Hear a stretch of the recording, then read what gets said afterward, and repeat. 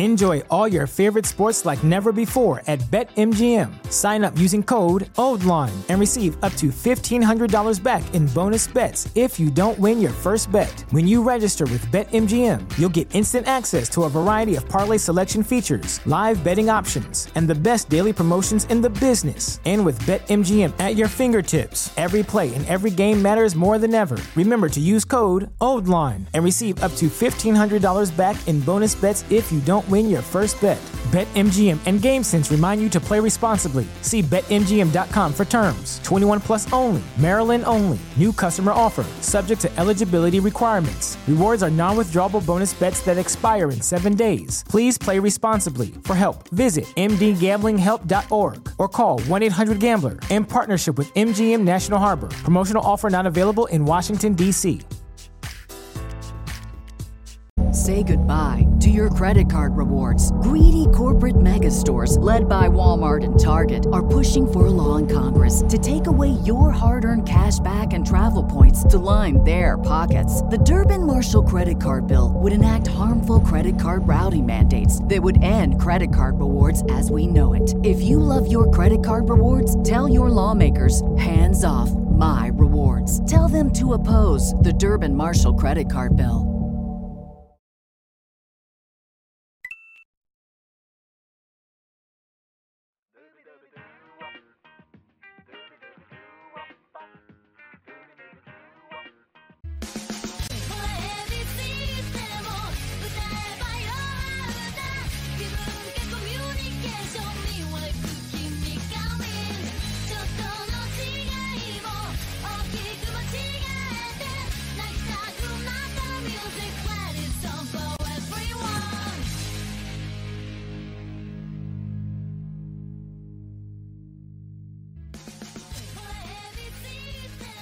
Buenas y bienvenidos fanáticos de la lucha libre. Avi Morales aquí para otra edición de Radio Estelar. Hoy domingo 24 de abril 2022. It's Sunday night and you know what that means. Vamos a estar hablando de toda la televisión en Puerto Rico porque son un montón de shows. 6 shows de lucha libre en la isla de Puerto Rico y casi todos el sábado. ¿Por qué hacen eso? No podemos variar esto por la semana. Casi todo el sábado y uno domingo. Jesus. Si estás sintonizando esto en vivo, muchas gracias. Si no lo estás sintonizando en vivo, procura suscribirte al canal. youtube.com/Impacto Estelar. Dan a la campanita de notificaciones. Así saben exactamente cuando nos vamos en vivo para ser parte del chat. Compartir con la comunidad, hacer las preguntas que ustedes quieran, tirar comentarios tan buenos como el que hizo Edwin Cortés justo al comienzo. Laue nos presentó Into the Mendozaverse. Tremendo, seguí yo de verdad con esa. O si no, nos puedes sintonizar vía podcast. Recibe todo esto directamente a tu celular. Simplemente búscanos en cualquier aplicación. Busca Impacto Estelar. Te suscribes y te llega directamente a tu celular. Si no, puedes bajarlo en MP3 directamente de impactoestelar.com. Recuerden también visitar impactoestelar.com para todas las noticias, artículos, reseñas de televisión que tenemos disponibles ahí. Hay un montón ya planeado para esta semana. Mucho contenido ya planeado para esta semana. Tenemos todas las reseñas de todo lo que está pasando en Puerto Rico. Eso viene durante el transcurso de la semana. Estamos, como le encanta decir a Thunder, listos para la semana.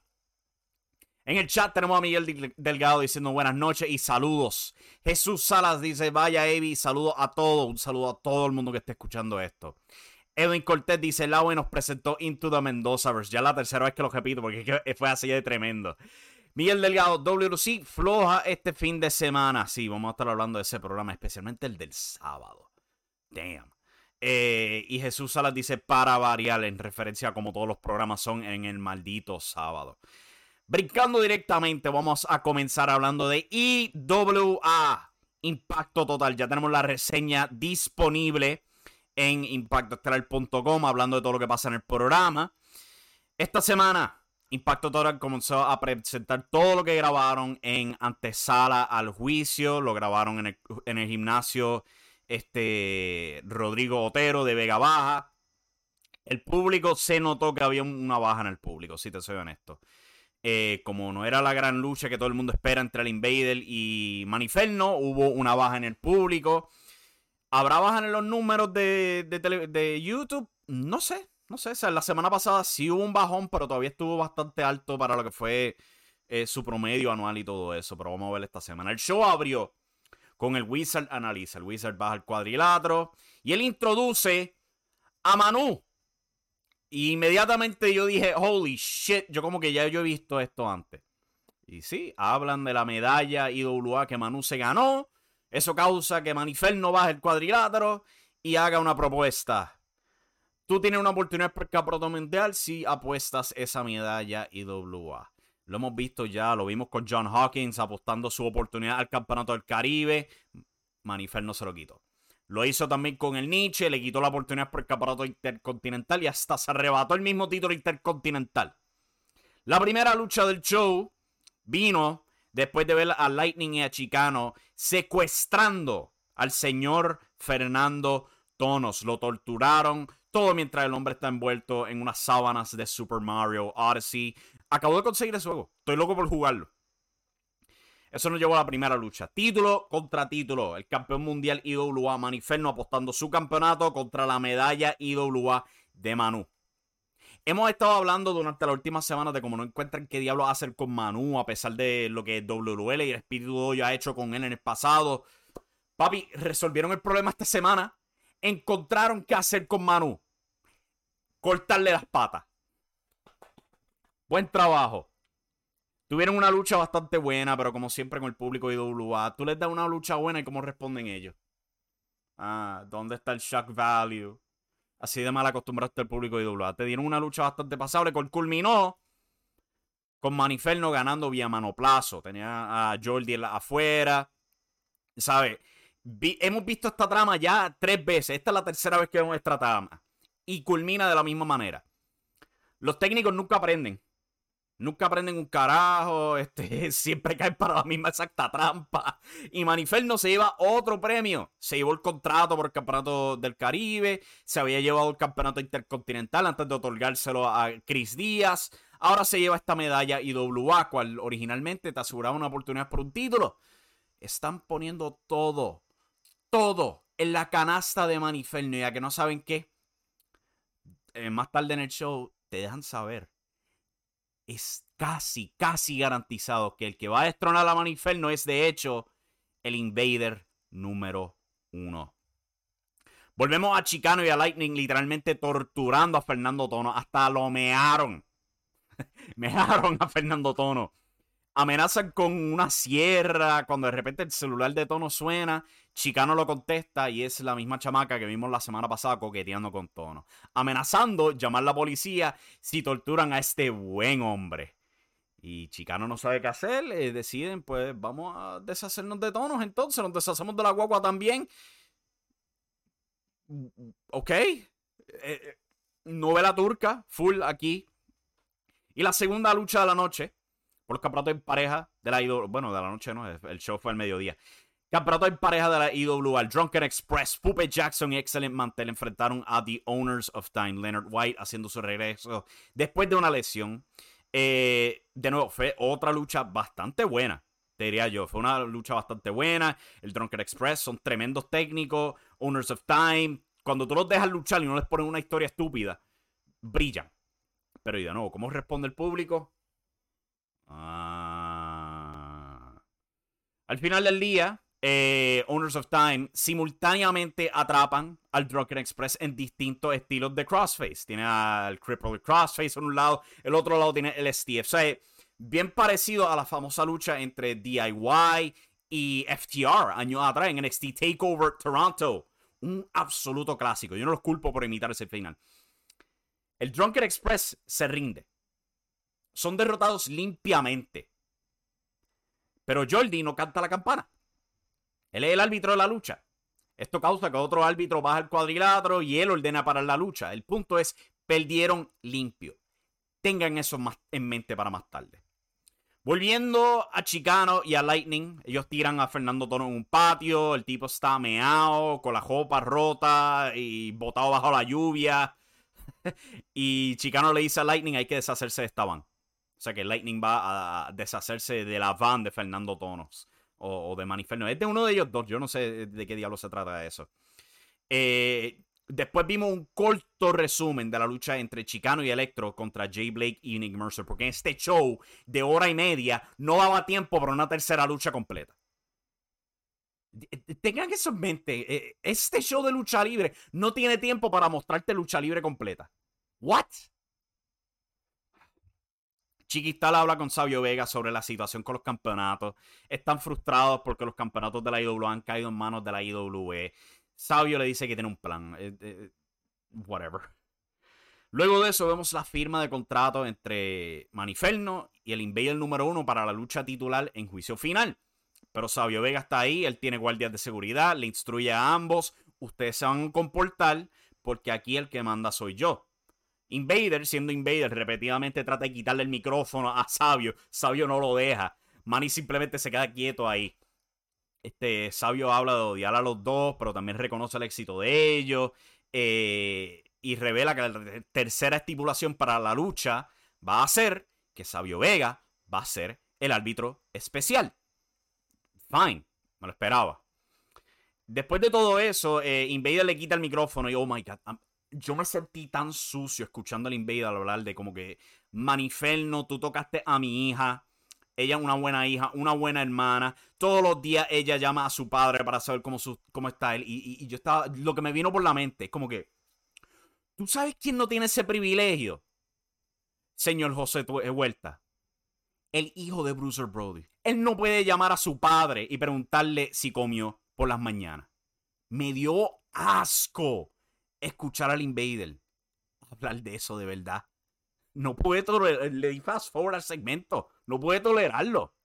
Oh my god. Después de eso, pues, Maniferno le da un Uranagi por la mesa al Invader. Después de que el Invader sin querer le da un puño al corazón a Savio Vega.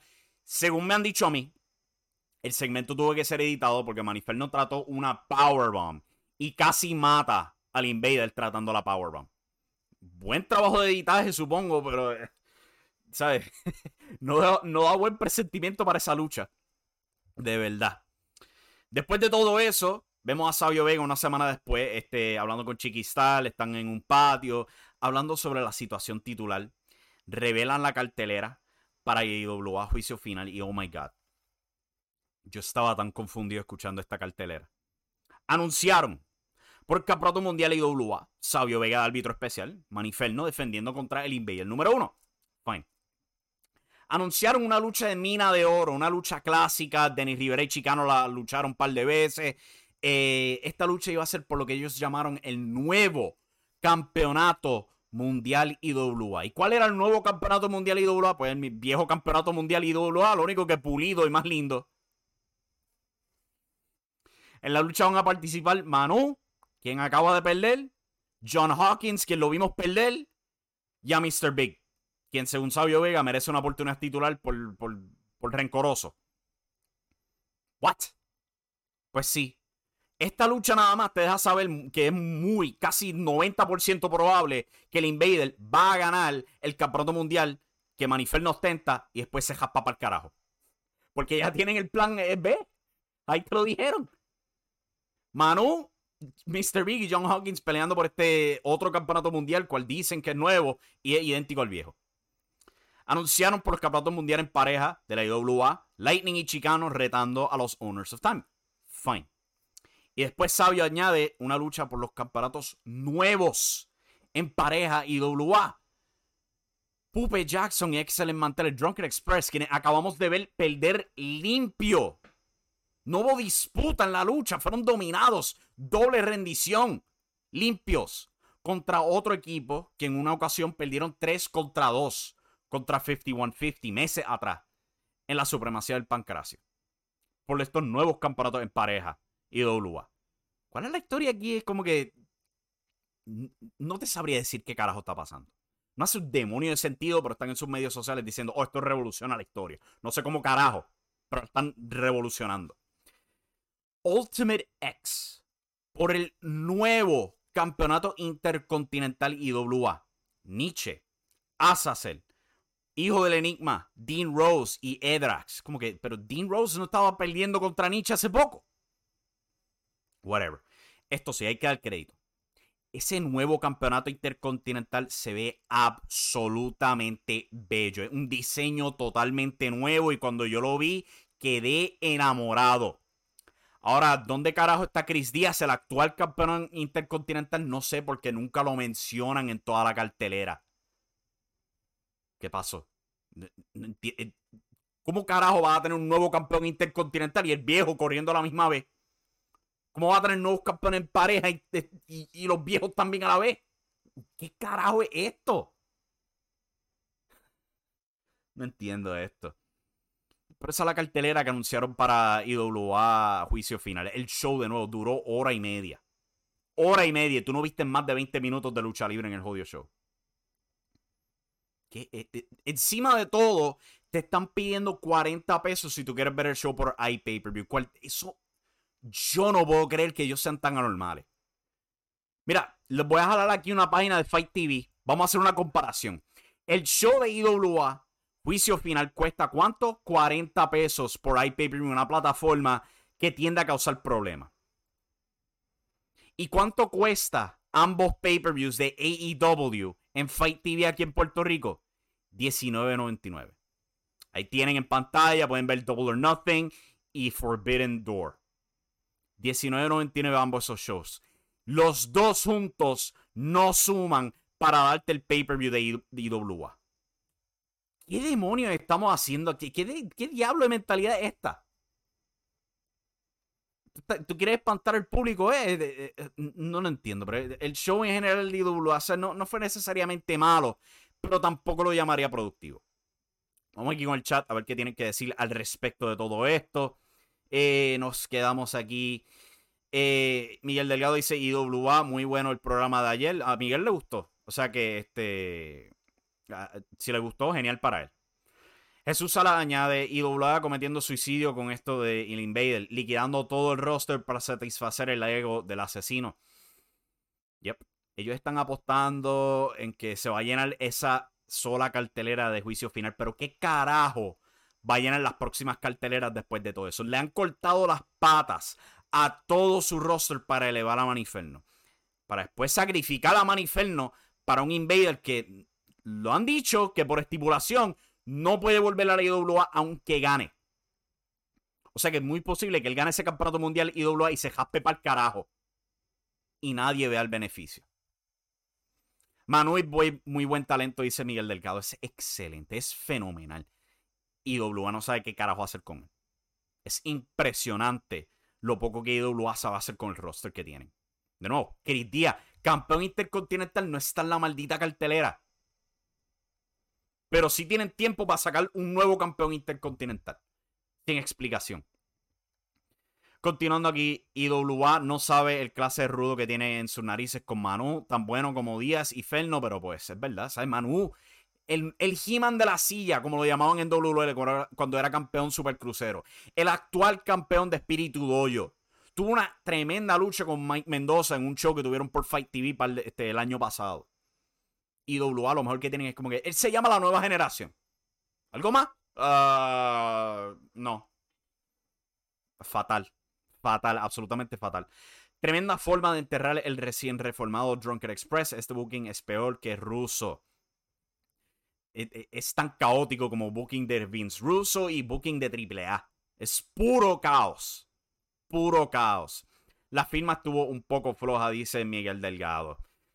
Yo a mitad de firma, yo cuando empecé a escuchar a Invader a hablar de su hija y después de cómo ella lo llamaba a él, como que no quiero escuchar más de esto. Así de fatal me tenía. Debieron poner más salsa a los tacos de ese segmento. Ni de gratis lo veo, dice Jesús Sala en referencia al evento de IWA. Yo no sé qué diablos planea IWA para después de esto. Y yo entiendo que en YouTube mucha gente los ve, hay mucha gente nostálgica para IWA. Eso no lo hace un buen programa. It is not a good show. Para nada. Vamos a hablar ahora de la OE Adrenalina. Esa reseña también ya está disponible en impactoestelar.com. Ahí pueden leerla en su totalidad. Vamos a hablar de todo eso aquí. El show esta semana vino de dos distintas sedes, del 24 Marketplace y del Coliseo Mario Quijote Morales, porque el show abrió con una lucha preliminar para sangre nueva. Eso siendo que Ethan el Inmortal contra Harry Williams. Yo pensé que esta fue una lucha bastante buena. O sea, hemos visto a Ethan por varias semanas. La primera presentación que tuvo en la web fue un squash total por Baltasar Bruno. Pero poco a poco se ha estado elevando y ahora enfrentando a otro miembro del Espíritu Dojo, también alto e imponente en Harry Williams, logró vencerlo. Les dieron tiempo a esta lucha. El público estaba bien animado para esta lucha. El público del AWE es bien distinto al público que tú podrías ver en un WLC o una IWA. Ellos responden a buenas luchas. No a shock value, no a buchar los rudos, no a buscar hit. Ellos quieren lucha libre buena y te reaccionan cuando se los da, sin importar cuán de desconocido sea el talento. Pero vamos a hablar un poquito de los detalles ya mismo de todo eso. Al final del día, pues Ethan gana con un Swanton Bomb. Fue una buena lucha.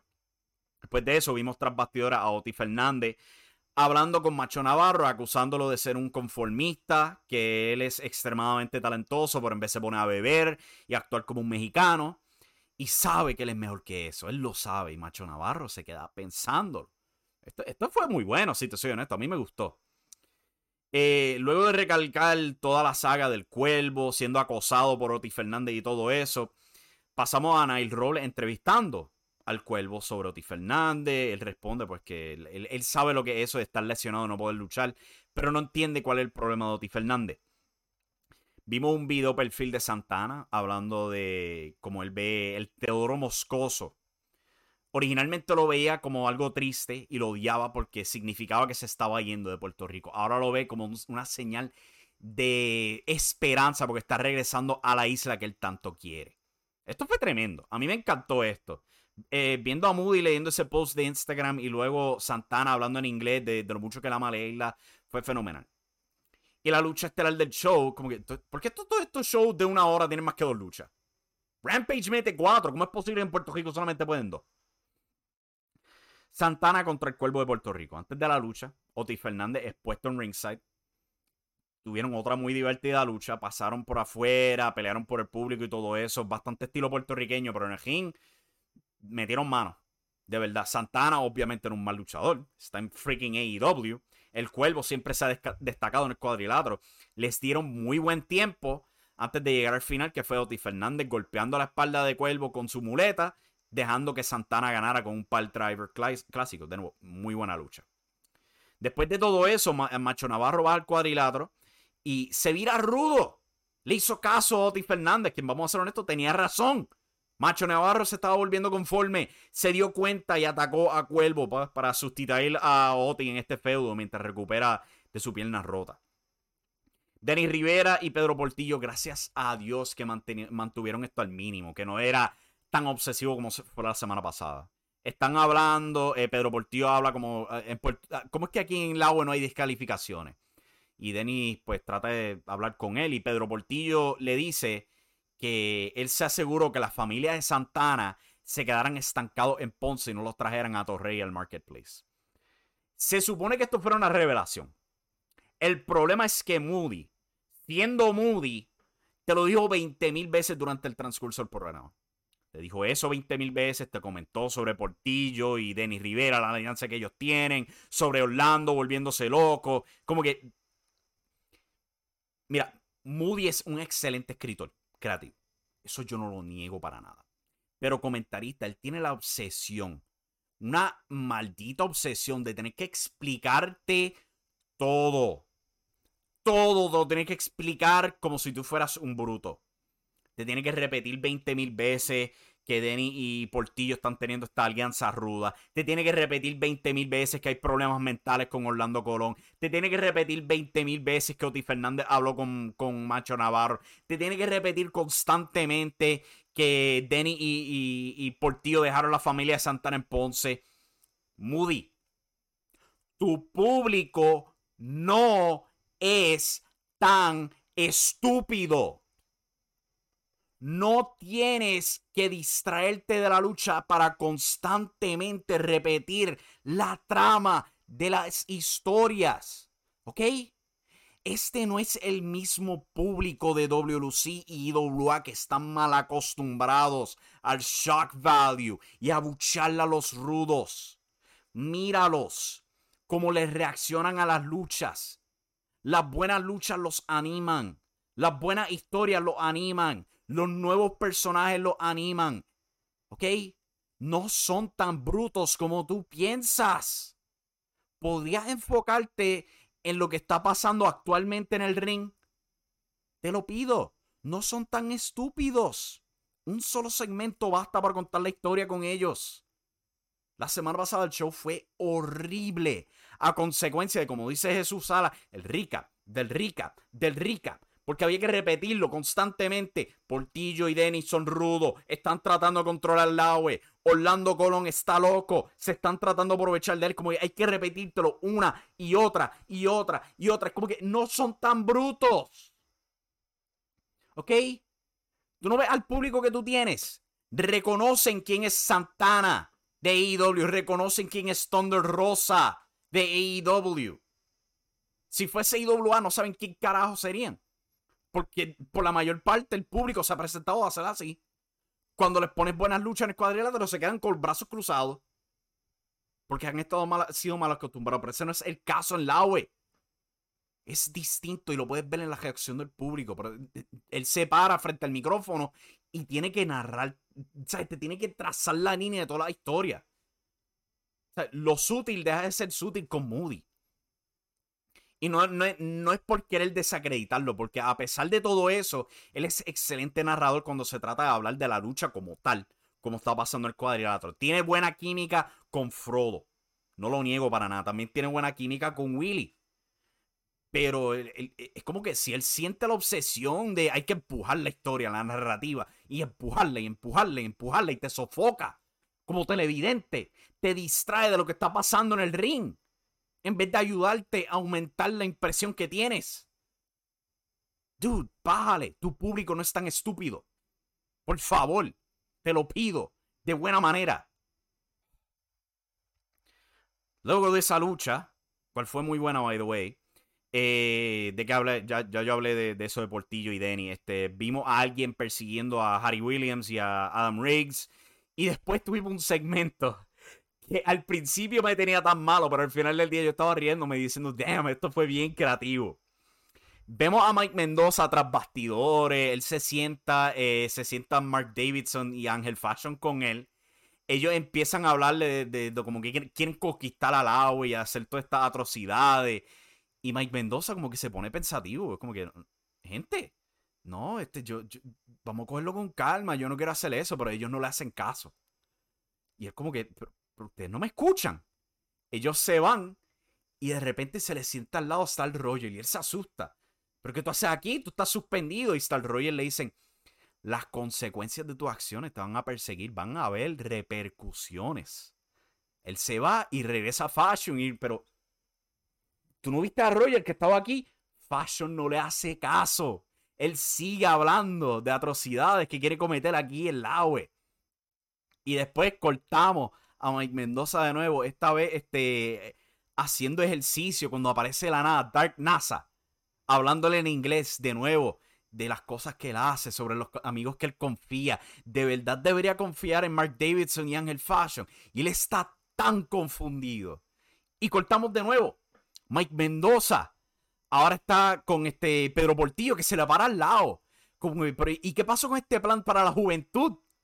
No se supone que estuviéramos trabajando para elevar la juventud en Puerto Rico. En vez nos estamos enfocando en Orlando Colón y la pesadilla desaparece de nuevo. Y ahora aparece el Nazareno y le habla en español. Bruno Baltasar tiene sus primeras palabras. El falso profeta, que probablemente nadie sabe quién carajo es, pero él estaba ahí. Luchador en MLW, en MLW no, en Mucha Lucha Atlanta, otra personalidad del Nazareno. O sea, y continúa todo esto hasta el Vikingo se le para al lado. Y al final viene Orlando Colón y se le para al lado y le dice, ¿tú me creaste? Tú eres responsable de crearme, papá. Y se le echa a reír. Esto terminó siendo tan bueno, si te soy honesto. yo pensaba, esto se siente tan estúpido. Al final tendí tan satisfecho viendo este segmento. Quedó fenomenal. Mike Mendoza termina despertándose en su oficina porque era todo un sueño. Y para todo este segmento, de nuevo, me encantó. Me encantó, de verdad, porque esto es lo que Moody tiene que entender. Show, don't tell. Si estuviéramos viendo una lucha, Moody te estará explicando todo esto. El sueño de Mike Mendoza. Las acciones tienen consecuencias. Van a haber repercusiones para todo lo que ha hecho. Te lo van a bofetear en la cara, pero no. Esto te lo demostró todo en palabras simples. Él está arrepintiéndose de sus acciones. Está viendo el monstruo que ha creado en la pesadilla. Y va a tener que responsabilizarse y enfrentar a dicha pesadilla. La gran pregunta es si lo hará como campeón del AWE o no. Muy bien contado ese final. Ahora le pido a Moody que por favor no pase medio episodio la semana que viene tratando de explicarlo. No necesita explicación. De nuevo, tu público no es tan freaking estúpido. Vamos a brincar aquí rápido al chat antes de irnos de break. ¿Dónde estamos aquí? Jonathan comenta, creo que lo que tratan de hacer es crear controversia, ya que eso genera views y dinero en referencia a IWA. Tú dices eso. Te puedo asegurar que views en realidad no tanto. Duran para una semana o a lo mejor 2 semanas, pero van a bajar de nuevo. Yo lo he examinado. Que te cree dinero en carteleras, te lo puedo asegurar que no, porque solamente una van a vender. Y después de eso se va a caer de nuevo y van a estar en el mismo problema de nuevo. O sea que yo tengo mis dudas de esa mentalidad. Jesús comenta, al menos el nuevo orden solo fue mencionado el 40% del tiempo comparado al 95% la semana pasada. Son 5 semanas que tienen que cubrir con esas grabaciones, por eso tan pocas luchas. Entiendo esa mentalidad. Pero hay un montón de luchas que no han demostrado de sus grabaciones en Ponce. Yo lo sé porque estuve ahí. Involucrando a los estudiantes del Ponce Pro Wrestling Dojo, primero que todo. Segundo que todo, probablemente tienen otras luchas de sangre nueva y todo eso. Tercero es que, ¿por qué no planearon otras grabaciones entonces? Si Cima de Campeones va a ser un pay-per-view, a este punto yo lo dudo. Es como que, ¿por qué planearon esto de esta manera? Que no pudieron rellenar la televisión completamente. No sé, no me cuadra, no entiendo esa mentalidad. Pero pues veremos qué tienen planeado para esta semana. En Handlebar, buenos recuerdos, dice Jesús Sara. Sí, ahí es donde estaban en estos últimos segmentos. Portillo y Denny grabando todo eso. A ellos les gustan el Handlebar, lo han mencionado un montón de veces. Exactamente, Moody tiene que evolucionar, dice Jonathan. No es que tenga que evolucionar. Es que tiene que entender que su público no es tan morón. Porque es una mentalidad que pues, él va a cargar de IWA, donde pues el público había que dictarle las cosas, estaban mucho más acostumbrados al shock value y todo eso. En WWE él hacía lo mismo. Y yo tenía las mismas críticas. Es como que no entiendo. El tipo ha trabajado en AAA, ha trabajado en TNA, pero no aprende a controlarse todavía en el micrófono. Y eso no es desacreditarlo de nuevo. De nuevo, yo pienso que él es muy creativo. ¿Sabes? Lo vimos en este show cuando vimos el segmento de sueño. Pero no sabe controlar la boca. Para el cambio hay que cambiar la fórmula y renovarse, dice Jonathan Rivera. La descarga de Ivy, en referencia a como me acabo de desquitar a Moody. De nuevo, yo sé que él es extremadamente talentoso. Yo todavía pienso que es una de las mejores mentes que hay en Puerto Rico. Pero comentarista, hay que aguantarlo, de verdad. De la forma que se ve es que en su afán por sacar a Orlando, va a sacar la pesadilla, dice Jesús. Sí, esa es la historia. Y de nuevo, está muy bien contada. La están contando muy bien. Es como una historia más acelerada de lo que pasó con Mike Mendoza en WL. Cuando, ¿sabes? Se viró rudo, traicionando a Ángel Fashion. Tuvo su corrida como rudo. Y después se dio cuenta que toda la gente que se estaba rodeando con él, Tommy Diablo y todo ese elenco, no lo querían a él. Solamente querían aprovecharse. Y cuando vieron la oportunidad, lo traicionaron. Es lo mismo. Y no los culpo por hacerlo, porque funcionó ahí y no lograron llegar a la resolución cuando él se viró técnico. Porque pues, ahí fue que se dejó WL, tristemente. Pero de nuevo, la están contando muy bien. Y por último tenemos, eso es una manía de Moody desde ídolo, así. Sí, pero, de verdad, yo no digo esto de mala manera, pero hay que bajarle el tono, papi. Ustedes están produciendo un tremendo producto. pero ese aspecto te ahoga porque te distrae de lo que estás viendo. Y como tú puedes ver del público, el público le encanta lo que se está viendo en el cuadrilátero actualmente. Ellos reaccionan a la buena lucha libre. Veremos a ver si hace caso las próximas semanas.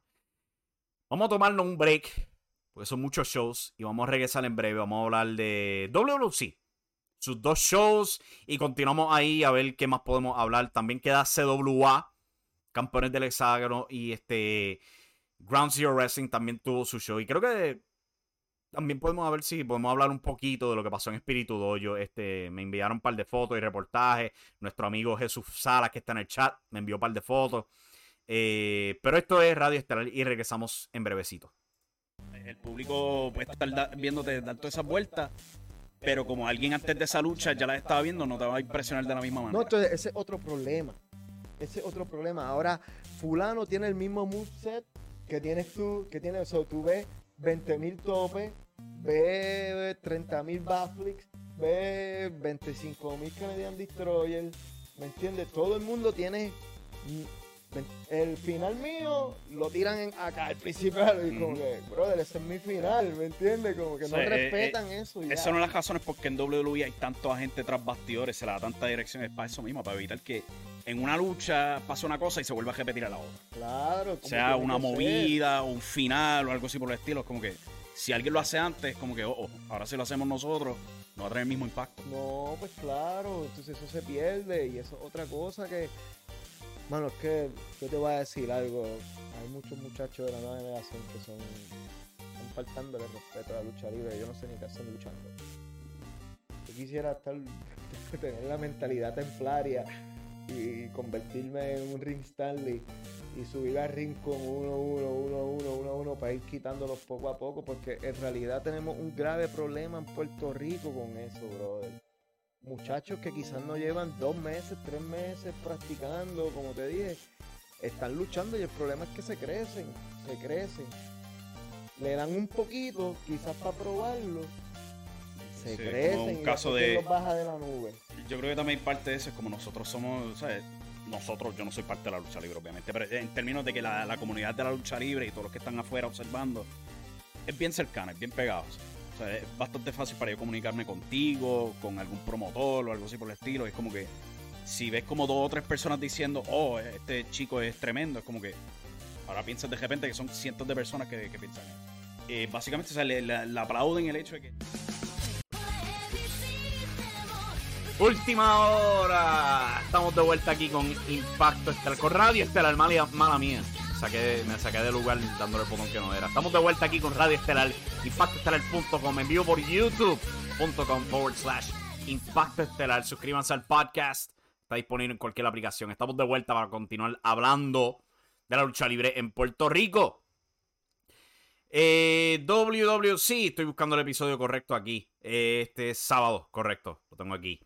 WWC sábado, esta semana, presentó lo que habían grabado hace poco. Faltan los biombos, dice Jesús Sala. Última hora, como dicen todas las páginas grandes. Eso es lo que nos faltaba a nosotros. Por eso es que no somos una página grande, porque no escribimos última hora y los biombos en todos nuestros headlines. Pero eso va a cambiar. Eso va a cambiar pronto.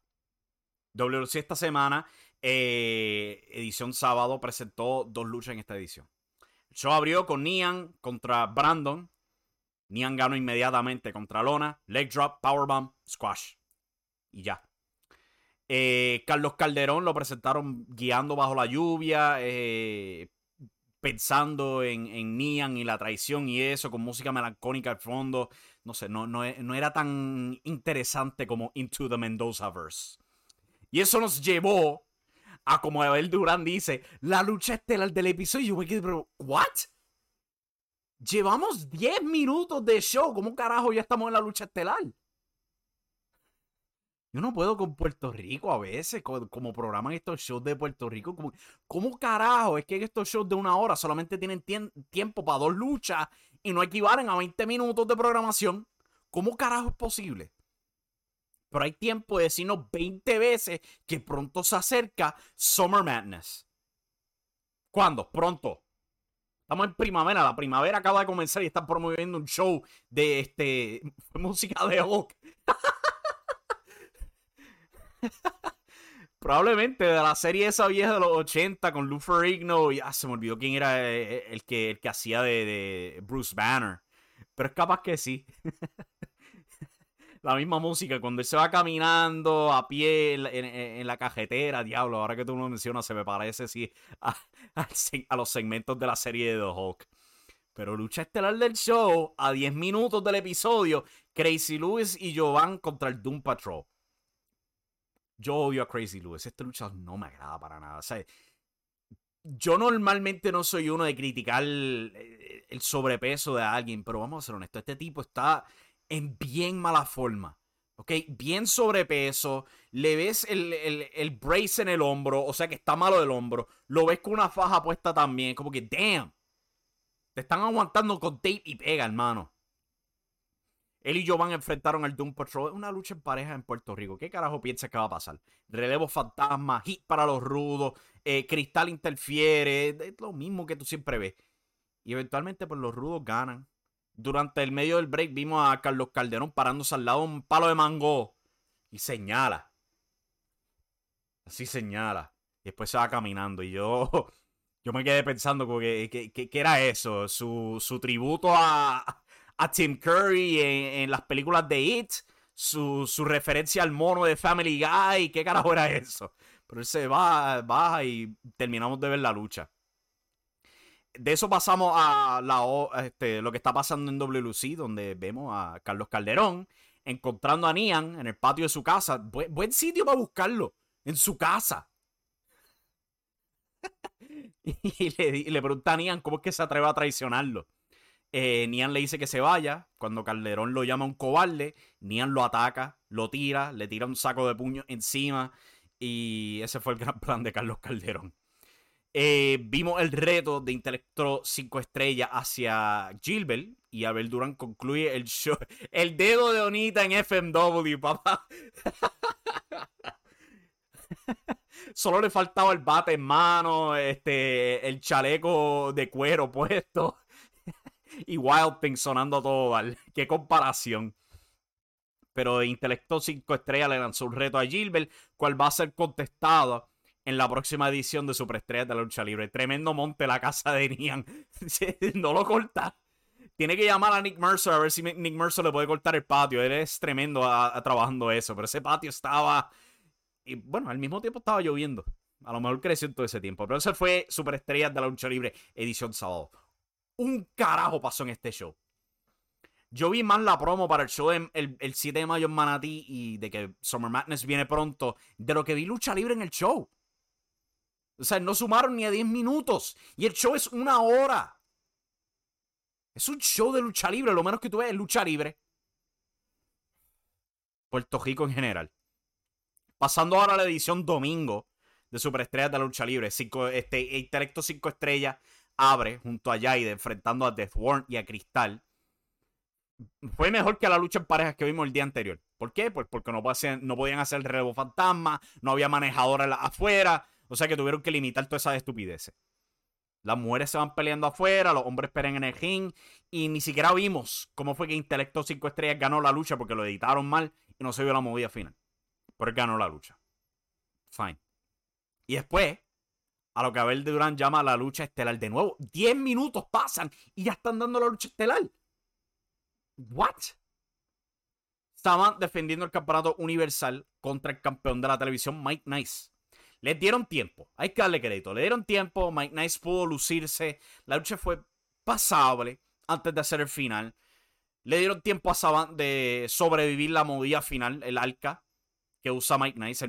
La misma movida que él usó en CWA para ganar el campeonato mundial CWA varias veces. Saban lo sobrevive aquí. Pero al final del día, pues Saban, con ayuda de sus guardaespaldas, quienes son identificados como los guardaespaldas. O sea, tenemos los guardaespaldas, tenemos el abogado. Como que qué tremenda lista de nombres para este grupo de Dynasty, Y pues al final del día, pues Saban retiene el campeonato universal. Tan pronto suena la campana, el público desaparece.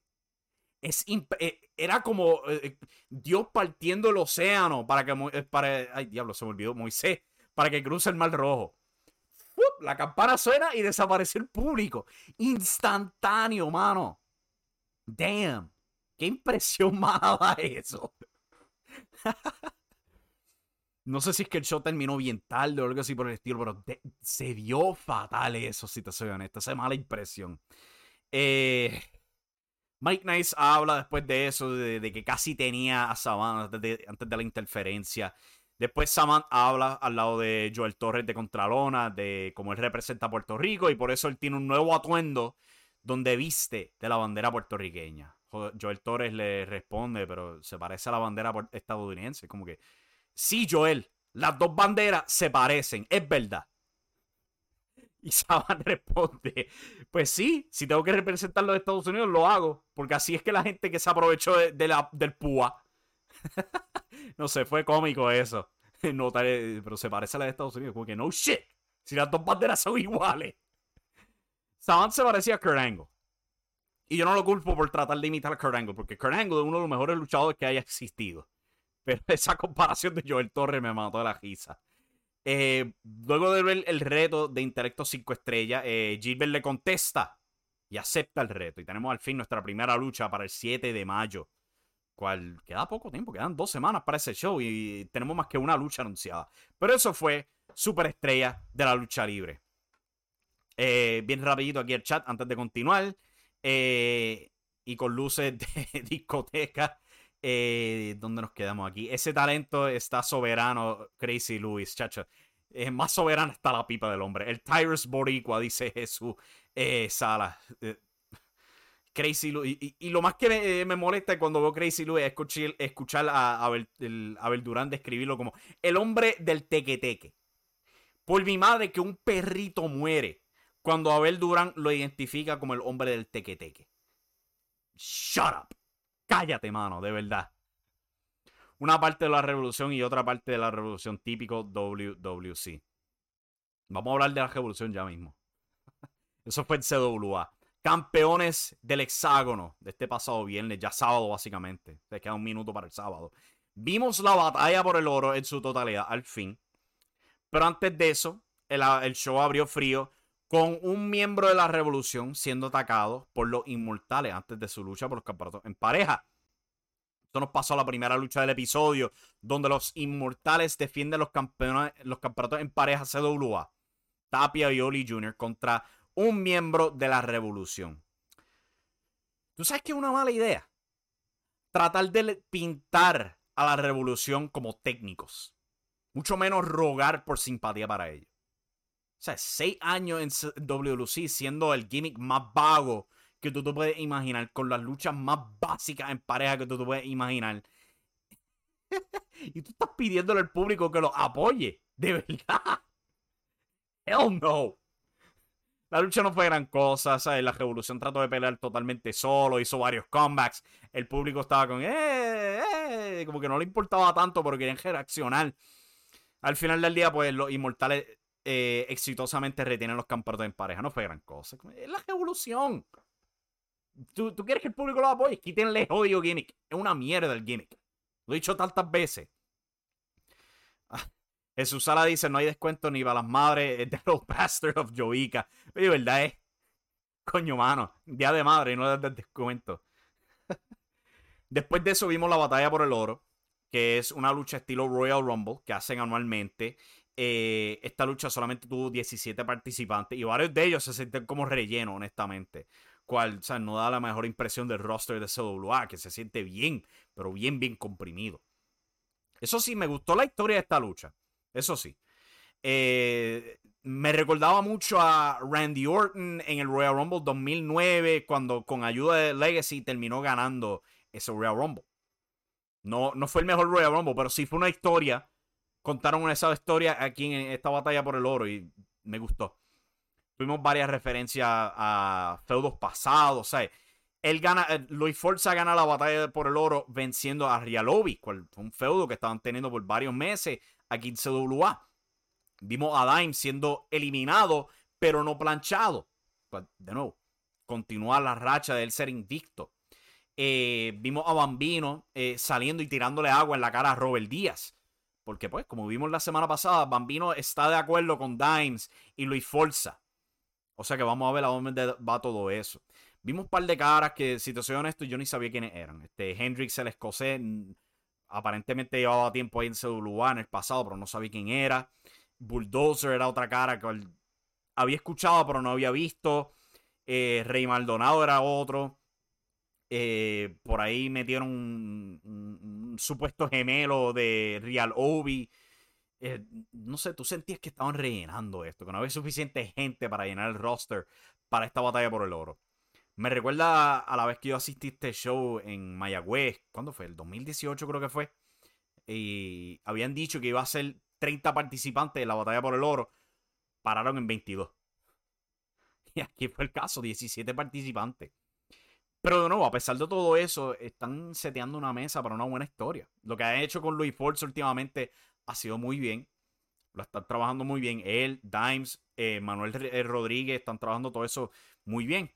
Solamente hay que ver hacia dónde va todo esto. Después de Luis Forza ganarlo, pues él se carea con Manuel Rodríguez, porque eso va a ser la gran lucha que van a estar promoviendo, una revancha entre esos dos. Y el show cerró mostrando ¿sabes? El desplomo de Manuel Rodríguez. No fue gran cosa, o sea, no puedo decir que fue un mal uso, que no debemos haber visto esto. Solamente fue algo bien rápido para demostrar lo que estaba pasando y ya. Pero en general, ¿sabes? Fue un show pasable de CWA, diría yo. Y para culminar, Ground Zero Wrestling. Acción sin límites. Tuvieron su más reciente episodio, también el sábado por YouTube. De nuevo, 2 luchas. No suman a 20 minutos, pero el episodio es de 1 hora. Gente, ¿cuán de malos somos preparando la televisión para Puerto Rico? ¿Cómo carajo me vas a decir tú un show de lucha libre? No. Solamente hay 20 minutos de lucha libre. ¿What? Pero pues, la primera lucha del show vio el nuevo imperio, Ares y Abdul Farid, enfrentando a Chosen Generation, el equipo de Danny Angel y Johnny Rose, estudiantes de Morgan en su escuela. Fue una lucha bastante buena. O sea, he visto tantas luchas malas en pareja en Puerto Rico. Estas por lo menos le dieron tiempo. No hubo mucho de relevo fantasma. Se limitaron y todo eso. Al final del día, pues se mete el manejador del nuevo imperio. Sin querer los golpea con una bandera. Y eso deja que el Chosen Generation gane. Fue una buena presentación para los jóvenes. Vimos tras bastidores a Valentín Adonis mirando al Chosen Generation bañarse. Valentín Adonis se supone que sea personaje homosexual. Yo no sé si lo sea en vida real, si lo es, fine, pero tú sabes que es una mala manera de representar a la comunidad homosexual acosando a hombres. Porque yo no sé si ustedes lo sabían, pero aunque sea de hombre a mujer, mujer a hombre, mujer a mujer, el acoso es un crimen y no es algo muy bueno para hacer. ¿Ok? Fue algo corto, pero de verdad que no me gustó. ¿Ok? Porque de nuevo, no es buena representación para nadie presentar acoso. ¿Ok? La lucha estelar del episodio fue por el campeonato junior completo. Yoma defendiendo el título contra Valentín Adonis. No les dieron mucho tiempo. Fue bien corta, pero a pesar de que ser corta, se exhibieron muy bien. Se movieron en el cuadrilátero, varias movidas. Fue bastante nítida la lucha. Y Yoma retiene el campeonato. Simple, al punto y ya. Fine. Después de la lucha baja Dracon, este personaje enmascarado que le gusta las artes marciales, se siente como algo de Mortal Kombat. Baja, patea a Valentín Adonis, patea a Yoma y posa con el título. Fine. Una manera de presentar este feudo. Es algo. El show concluye recalcando como Joe Colón ha hecho esta lucha donde Brian Idol va a defender el campeonato completo de Ground Zero Wrestling contra él. Ahora, ¿quién carajo es él? Yo no sé. Puede ser un montón de personas. He visto gente rumoreando que puede ser el regreso de Shane Bradley. Yo no sé. Pero vamos a ver qué tienen planeado. O sea, Ground Zero Wrestling tiene muy buena producción. Eso sí. Les aplaudo eso. Tienen muy buena producción. Este episodio fue dedicado a presentar solamente talento joven. El show abrió con Huracán Castillo simplemente diciendo que va a estar en el próximo evento para una firma de contrato, no, de autógrafo y para tomar fotos. Y él dice pues que va a trabajar tras bastidores, pero que ya no va a volver al cuadrilátero. Fine. Presentaron muy bien. casi ha desaparecido toda esta vaina de los gerentes feudando. O sea, ha sido bien limitado. Y el show, o sea, el show se ve bastante bueno. Muy bien producido. Ahora que las luchas no se han aprovechado, esos son otros 20 pesos. Pero como un show producido, vamos a ser honestos, se ve mejor que ese WWC y es más coherente que IWA. O sea que hay que aplaudirle eso a Ground Zero Wrestling. Show bastante bueno, diría yo. Vamos a volver aquí al chat, a ver qué tienen que comentar rápidamente. Miguel Delgado dice: Luis Forza ha explotado como talento y como si el hombre de verdad que está reventando como una de las nuevas caras en CWA. Está brillando muy bien. Él y Manuel Rodríguez también están brillando muy bien. Para cerrar el show, lo único que tengo es comentar sobre Espíritu Dojo, que tuvieron su primer evento de este año, este fin de semana, en su dojo, donde se vio el debut de Natalia Pérez, quien es la hija de Miguelito Pérez, quien por supuesto es el hijo de José Miguel Pérez, haciéndola a ella la primera luchadora femenina de tercera generación. Me han dicho que se exhibió muy bien, que el evento en general en Espíritu Dojo fue bastante bueno. Hubieron muchas caras de la lucha libre ahí para ver la acción, que las luchas fueron bastante buenas. El show eventualmente va a ser disponible en IWTV, Independent Wrestling Television. Para ese servicio te tienes que suscribir, $9.99 al mes, y adquieres no tan solo ese show de Espíritu Dojo, pero todos los de Espíritu Dojo y una larga ristra de eventos de distintas empresas independientes. Jesús Sala, quien me compartió un montón de fotos y reportajes del evento, él dice: fue muy bueno, la chica es talentosa. Es como que uno de mis luchadores favoritos de Puerto Rico es Miguel Pérez, porque era increíble trabajando al ras de la lona. Y me alegra escuchar que la hija ha heredado parte de ese increíble talento que ese hombre tiene. Él era fenomenal. Cuando yo lo veía, los tapes de él en Puerto Rico, me fascinaba tanto ver las luchas de él. No tanto, o sea, cuando se volvió el malcriado en IWA, pero se adaptó para un público distinto. Pero cuando ese tipo luchaba al ras de la lona, él era increíble. A mí me encantaba tanto. Y me alegra mucho saber que su hija parece haber heredado todo eso. Como Jesús Salanota. Jaime Espinal estuvo presente en el evento.